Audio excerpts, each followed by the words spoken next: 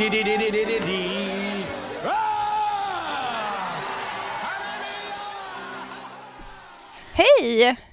Tja! Dags för dagens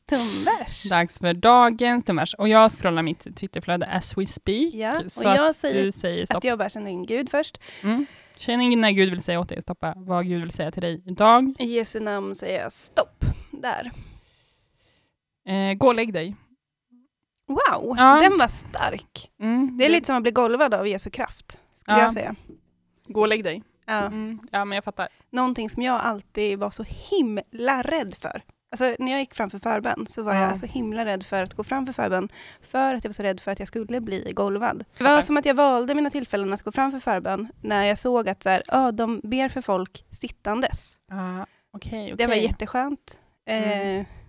Men just det här när någon lägger handen på din panna och du faller. Det var det jobbiga. Ja, jag var så rädd för det. Men sen också sådana upplevelser när folk också trycker på ens huvud. Va? Ja, alltså du vet så här... Du är verkligen så trosrörelse. Ja, men det här var också i Vineyard. Att folk, Vineyard. alltså, folk kunde så här... Det var ju också den här grejen att de hela tiden skulle säga Jesus. Och samtidigt var det som att de så här tryckte en på huvudet. Alltså som att man skulle vara någon slags så här, tennisboll som man liksom så här studsar mot marken. Som att det skulle vara Jesu kraft i det liksom. Jag måste säga att jag har precis tvärtom upplevelse. Wow. Får jag bara berätta om det här? Att jag gärna ville bli golvad. För jag tänkte att det skulle vara en stark manifestation av helig ande i mitt liv. Och jag minns en gång när jag var typ på en kristen helg kanske. Eller ett läger. Jag är liksom lite oklar på det här. Och då var det en liksom predikant som kallade fram mig och liksom sa en profetia om mig. Oj, starkt. Ja, jag minns inte exakt profetia, men det var att jag skulle typ bli ledare för en stor grupp. Hittills har det inte hänt, men jag tror att liksom, profetior, man vet ju inte när och så att det kan fortfarande hända. Ja. Så, jag är ingen ledartyp, men jag kanske kan plocka fram det i mig någon gång. Men var Jesus en ledartyp? Nej, det var han ju inte. Han var ju liksom en riktigt schysst kille bara. Ja, så red på en åsna. Ja, precis. Och jag skulle också kunna vara en schysst tjej då, men det är okej. Nej, men och då bad han förbi så, och då trodde jag att jag föll, men då liksom stoppade han mig från att falla. Jag blev så himla... Nej! Jo, jag blev så himla besviken för jag bara, nu händer det, jag faller för den helige ande, och så gjorde jag inte det. För han tog emot dig? Ja, men han tog emot mig. Okej, men då föll du ju ändå, eller?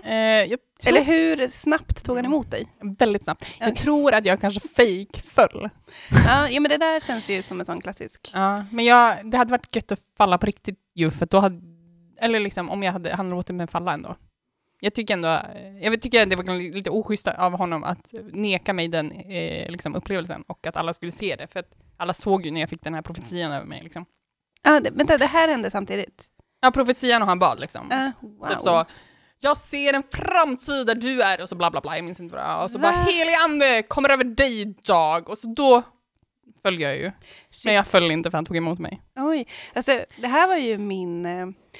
så här, som jag sa förut, jag var så himla rädd för att det här skulle hända. Ja. Men det var ju också någonting som jag hela tiden brottades med. Ja. Att så här...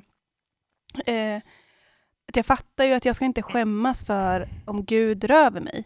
Så jag ska inte skämmas över om jag faller. Nej. Men jag tyckte att det var en sån så här, socialt awkward grej. Om jag skulle falla, för då skulle jag falla inför alla i typ på ungdomsmötet. Jag tyckte att det skulle vara jättejobbigt.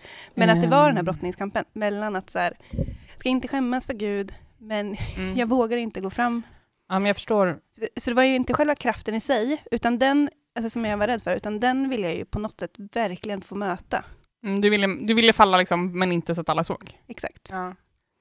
Ja, men jag fattar, men är det här någon typ av så här frikyrkopersonlighetstest?